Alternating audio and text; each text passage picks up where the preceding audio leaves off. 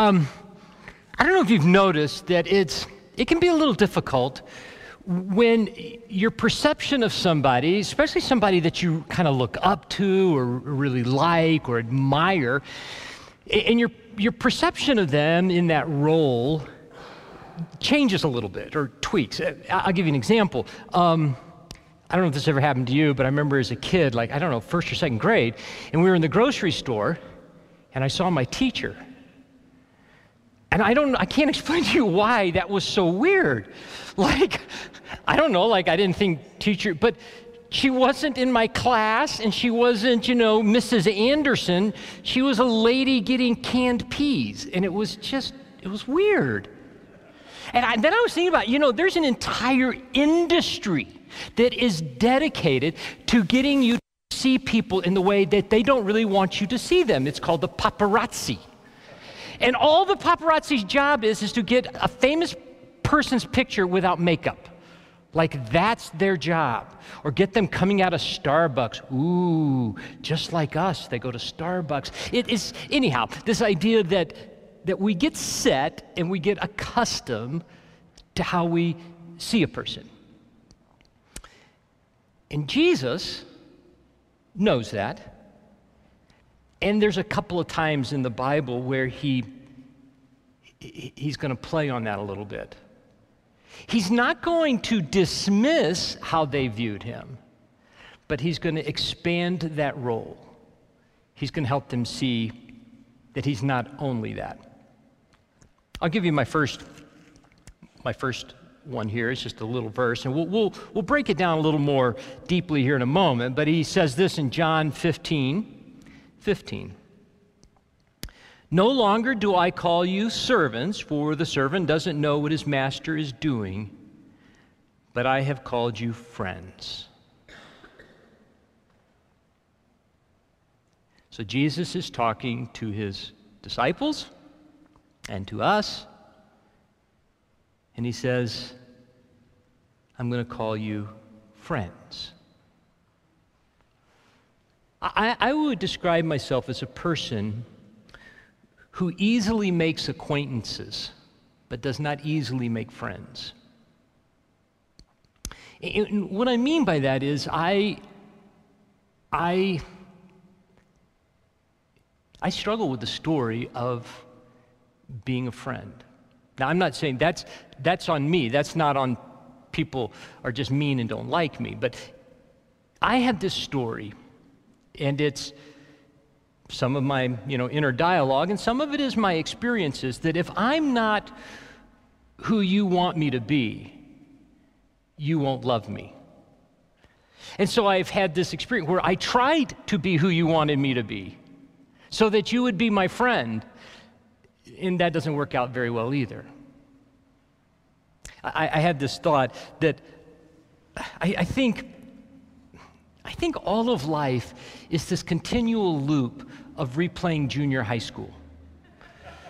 The characters change, the location changes, but we're always in junior high school. I want you to picture just for a moment, if you can remember, you went through the lunch line, went through the lunch line, and most of us, maybe you guys, maybe modern kids don't do this so much, but we had to go through the lunch line, and the lunch lady would, give us our food. You come to the end of the lunch line, you got your milk, and then you turned, and then there was the whole lunchroom. And now you're just filled with anxiety. What is the anxiety? Where am I going to sit? Who can I sit with? Where are my people? And it's not even like you would accidentally sit in the wrong place. It would just never happen. And you just spend all this time slowly looking for an opening. I went to junior high school, and in my junior high school, there were 4 groups. 4 very distinct groups. There were goat ropers. I started thinking, maybe that wasn't a nice word, but that's what everybody called, that was cowboys. So we had cowboys, we had stoners, we had jocks, and we had geeks. You were one of those. And then in high school, we added 2 more. We had theater and band and shop or motorheads. All right, so at best, in high school, we expanded our world to 6. But junior high, there was just 4. We didn't have band or theater kids back then, and didn't have shop kids. So anyhow, 4. And how do you fit in? How do you find a place to sit? Well, you kind of got to try to become one of those. And then of course there was one table of miscellaneous, and that's where I sat. All right? Like we were just desperate and really didn't fit anywhere. This idea of belonging, of wanting to be a part of, is, I think, part of what Jesus is playing on in this story of being his friend. Let me ask you a couple questions. Is the friend group of Jesus exclusive? Hang on. I think it is. Is it small? I think it is. But that's weird, because is it hard to be in the friend group of Jesus? Nope. Is there something you have to do to be in the friend group of Jesus? Nope. So why is it that the road is wide and most people are on that, and the gate is small for the people who would describe themselves and be described as a friend of Jesus? You see, it's small for precisely that reason, that anybody can get in. That there's no barrier to be in the group of Jesus. You don't have to be something. You simply have to be willing to receive something. And for most people, that's offensive. We want to have a sense. We're human. We want to have a sense that we deserve to belong in a group. See, I sort of earned my way in. I've got the right clothes. I know how to rope a goat or whatever it is. I belong because of who I am. And so Jesus' circle it's small. Exclusive is maybe the wrong word, but what I mean by that is small. Not everybody would say, yeah, I'm in that circle. But Jesus is saying anybody can be in my circle. You're all welcome. And that's the reason that it's a small circle. It is based on our confession, not on our performance.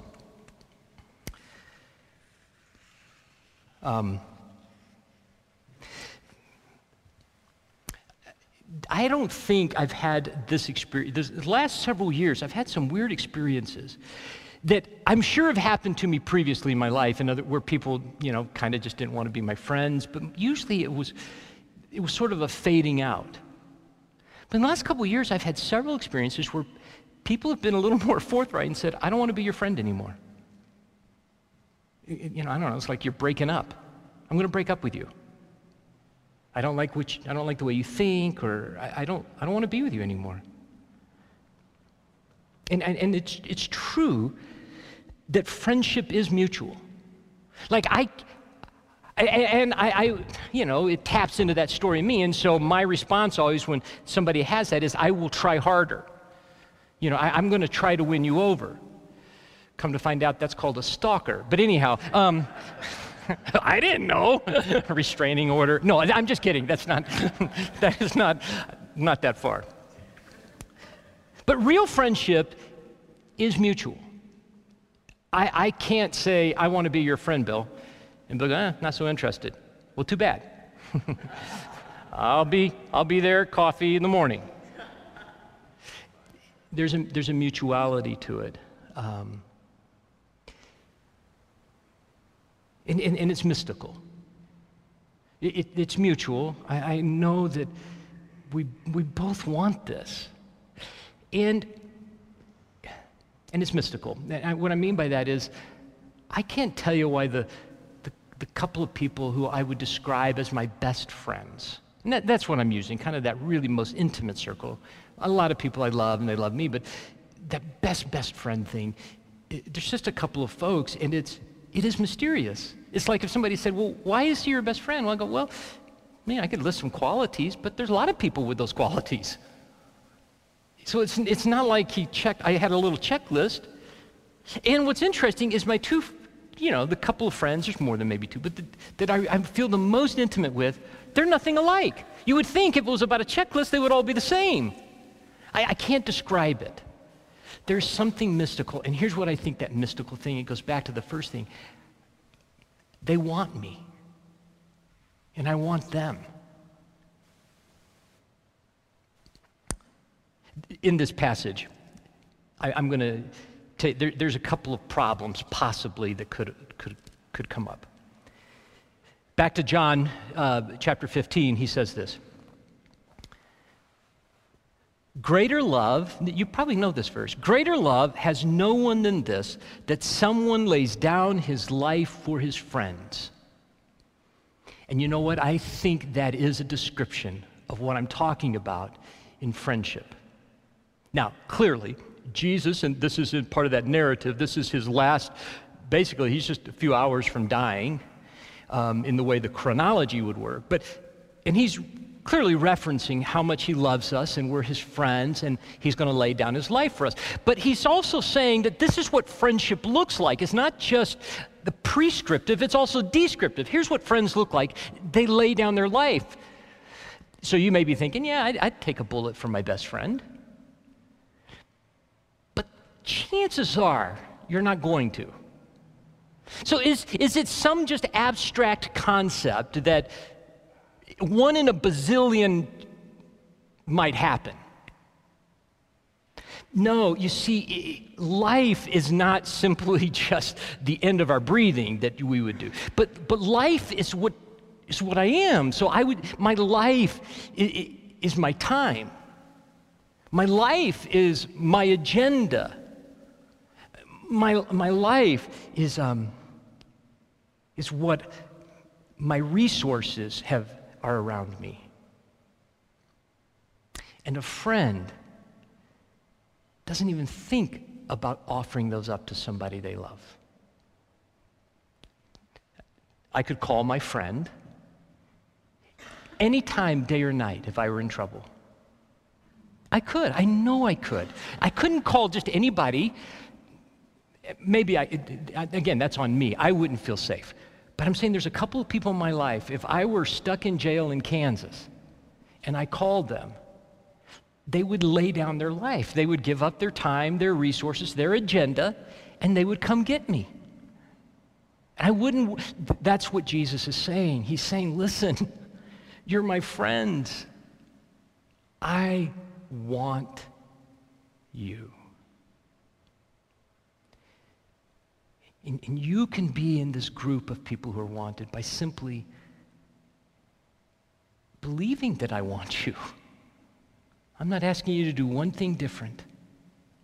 I'm asking you to get rid of that story of what it means to be a friend, that you have to somehow mold and change and be careful. I want you, he says.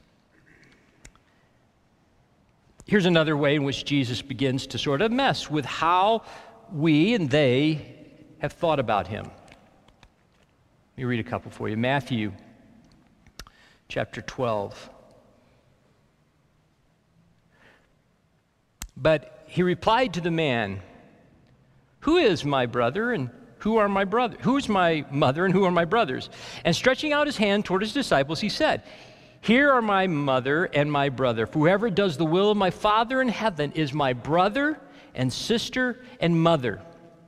And then over in Hebrews, he says that there's this verse saying about Jesus. For he who sanctifies and those who are sanctified all have one origin, and that is why he is not ashamed to call them brothers. Friends and family, brother and sister, sibling. A different way to begin to think about Jesus. And it's messing with his friends. You are my brothers and sisters. Okay, I don't know how many of you are close to my age.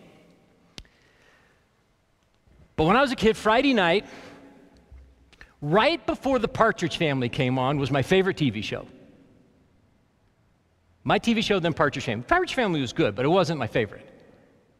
My favorite was the Brady Bunch. You don't know what that is, do you? Oh, let me tell you. Here's the story of a lovely lady who was busy with 3 girls of her own.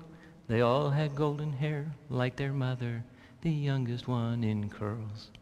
It's the story of a man named Brady who was busy with 3 boys of his own. They were 4 men living all together, but they were all alone. Till the one day when the lady met this fellow, and they knew it was they knew it's much more than a hunch, that this group must somehow form a family, and that's the way we became the Brady Bunch, the Brady Bunch. That's the way we became the Brady Bunch. I loved that show because I had in my life 2-step families. I knew what it was to be in a step family. And it looked nothing like the Brady Bunch. Not even a smidgen like the Brady Bunch.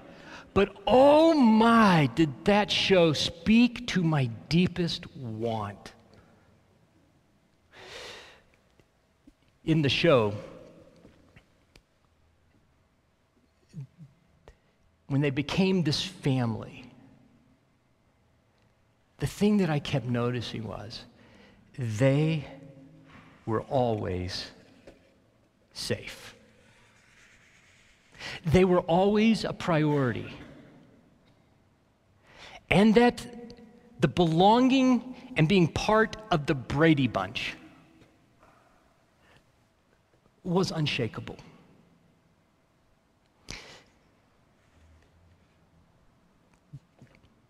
In a simple way, there is nothing you can do to not or to stop being my brother or sister. You can't do something and therefore cease to be my brother or sister. In that, I remember when early verses I remembered as a Christian, young Christian teenager was out of Hebrews. It was in that, and it went like this. I just remember some old missionary going, he said, put your hand up, and it goes like this. Jesus speaking, I will never leave you. Who's it pointing to? Me. I will never leave you. That's what I knew. And honestly, because in my family experiences, my fears were true. My step-parents said they loved me and they liked me, but as soon as my parents divorced them, I never saw them again. I never saw my stepmother since I was 18. Never saw her again, never heard from my stepbrother. I've looked for him online, I can't find him. I want to see him, her I want to tell off, but anyhow. And then my stepdad, because we shared my younger brother, I have a half-brother, I saw him in 25 years before his death, maybe twice. And it was always because my little brother, he never called me to see. He said he loved me, he said he liked me. My mom would make him, tell Carl you love him. Okay, I love you. And then he never called me. I wasn't safe. It wasn't unchangeable. Jesus says, you are part of this family, and it's unshakable. I've shared with you before, I know that part of my early attraction to becoming a Christian was wanting to be part of a family. Years ago, I was with an African-American pastor, a good man, really good man, lovely Christian, an important voice in the African-American church. And we were in a small group together for several years, and he said, my highest affiliation is to my brothers and sisters who are black. Now, I understand the story of being a person of color in our country is a very difficult and horrible story in so many ways, and I understood exactly what he was saying. I knew what he meant, but I said, man, it kind of hurts because I want to be that person too. And I'm about as white as you're going to get. But I want to be a person who has somebody like the Brady Bunch family who will always, always be looking out for me too, because I'm your brother. I heard a pastor one time, and they were kind of riffing on another group of Christians. And it's easy to do, I get that, I do it. But in this moment, I remember I said to them, I said, you know, those are our brothers and sisters you're talking about. They looked at me and said, yeah, no, I know they're brothers and sisters, but they're not my friends. You see, I know we long to be part of something that is unshakable. The story that Jesus is beginning to always change in us is this idea of who he is. And I think in a surprising way, his friends were hearing him say, I want you, and you're safe. In other words, it's not about you. It's not based on something you can do. I want you, and you're safe. You're my friend, and you're my brother and my sister. One more. And this one, I would say they most likely finally felt some relief, because you see, this one they knew. This is the way they had become accustomed. This was Jesus in the classroom. This was Jesus, the movie star, with his makeup on. I mean, this is how they thought of him, and so it was familiar. When Jesus said to them, "You call me teacher and Lord," excuse me, the most common way in which the disciples would have ever addressed Jesus in their entire experience, those 3 years of walking with him, would have been in one of two ways, which in many ways are really the same thing. They would have said to Jesus, teacher or rabbi, or they would have said Lord. Those are the two ways they would have always addressed Jesus. And so they're very comfortable with those words, right? And they know exactly what that means. What do you think of when you hear teacher and Lord?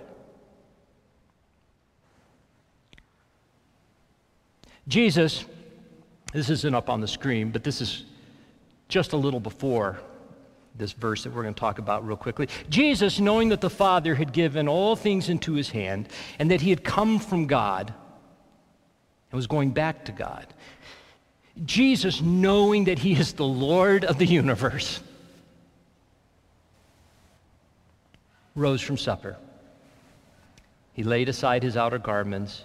Taking a towel, he tied it around his waist, and then he poured water into a basin, and he began to wash the disciples' feet and to wipe them with the towel that was wrapped around him.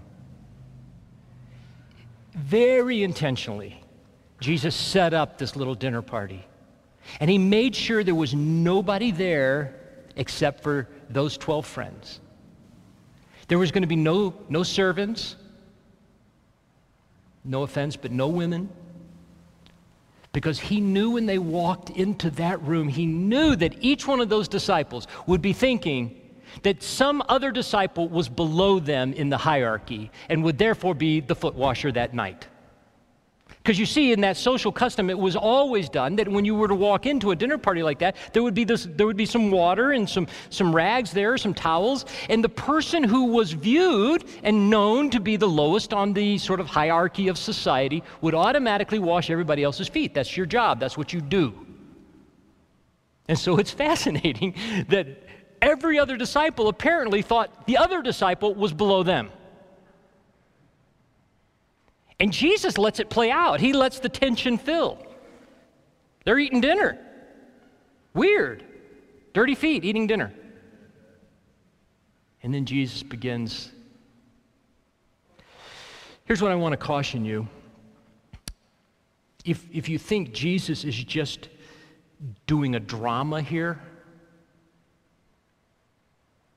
that he's sort of teaching them a lesson,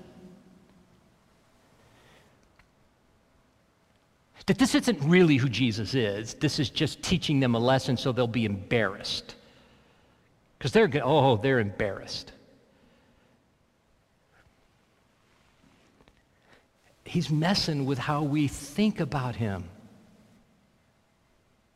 Do you think that an ancient Jewish person, or take any religious system, would ever think that God would say, I want you. I like you. And it doesn't matter what you do. You can't not be my brother. Do you think there's any religious system like that? And even the disciples who had walked with Jesus 3 years, do you think they had that in their mind? Or they were still stuck in how it always looks? John 13:13, you call me teacher and Lord, and you are right, for that's what I am. If I then, your Lord and teacher, have washed your feet, you also ought to wash one another's feet. You can hear that as, well, if I'm God and I did it, well, you ought to get off your little lazy butt and you can do it too. Who are you to be so arrogant? Or you could hear it this way. Because you're wanted and you're safe. And yes, I'm the Lord, there's no question. I want to wash your feet. It's not a drama. It's not an imposition to me. It's not a loss of something to me. It's what I want to do. And you can be free to be that kind of a person too. You can do this for each other. Imagine if in our mind it wasn't about who was the better. But you're all wanted. And you're all safe. And you all can let go of the stress of trying to climb. And you're invited to be a servant. It's not a humiliation. That's a graduation.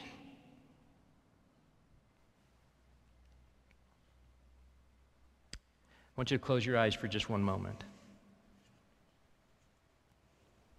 I want you to go back to the junior high, and you got your lunch tray. You're anxiously looking for a seat, desperate to belong. Across the room, the most popular, beautiful kid in the class jumps up. Hey, come sit by me. Sit right next to me.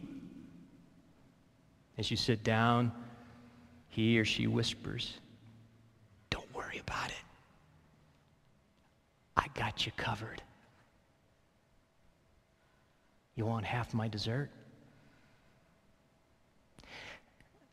The longing we had as children or in junior high to be wanted and to be safe,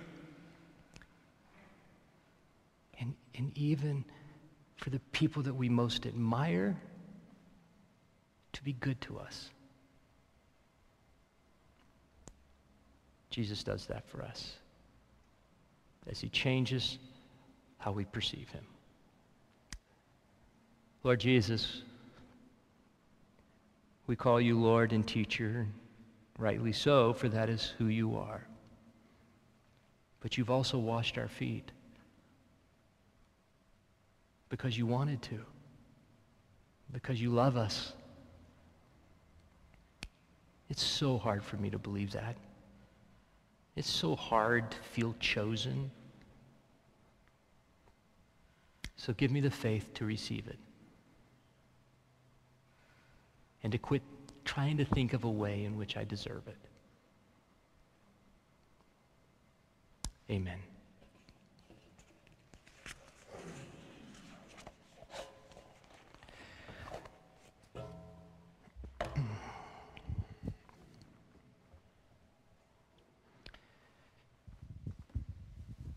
So on that same night, it says that Jesus took the bread and he broke it, saying, "This is my body, which is broken for you. Do this in remembrance of me." We know that Jesus was scared of what was physically going to happen to him, but Hebrews 12 tells us that it was for the joy set before him that he endured the cross. He wanted to do this because he wants you. And he said, this cup is the covenant. This blood is the new covenant. And the new covenant is summarized like this: it's not up to you. It's not on you. But it's on the one who calls us his friend. And so he shed his blood for the forgiveness of our sins. The brown cup is wine, and the white cup is juice. And over to my right, there's a gluten-free option. And then if you want, it could be for anything, but especially if you struggle and you want to believe that you're wanted and loved, there'll be folks who will pray with you after the service. So I invite you to do that. To all who received him, who believed in his name, he gave the right to become the children of God, who were born not of blood or the will of the flesh, nor the will of man, but of God. God wants you. Go in peace.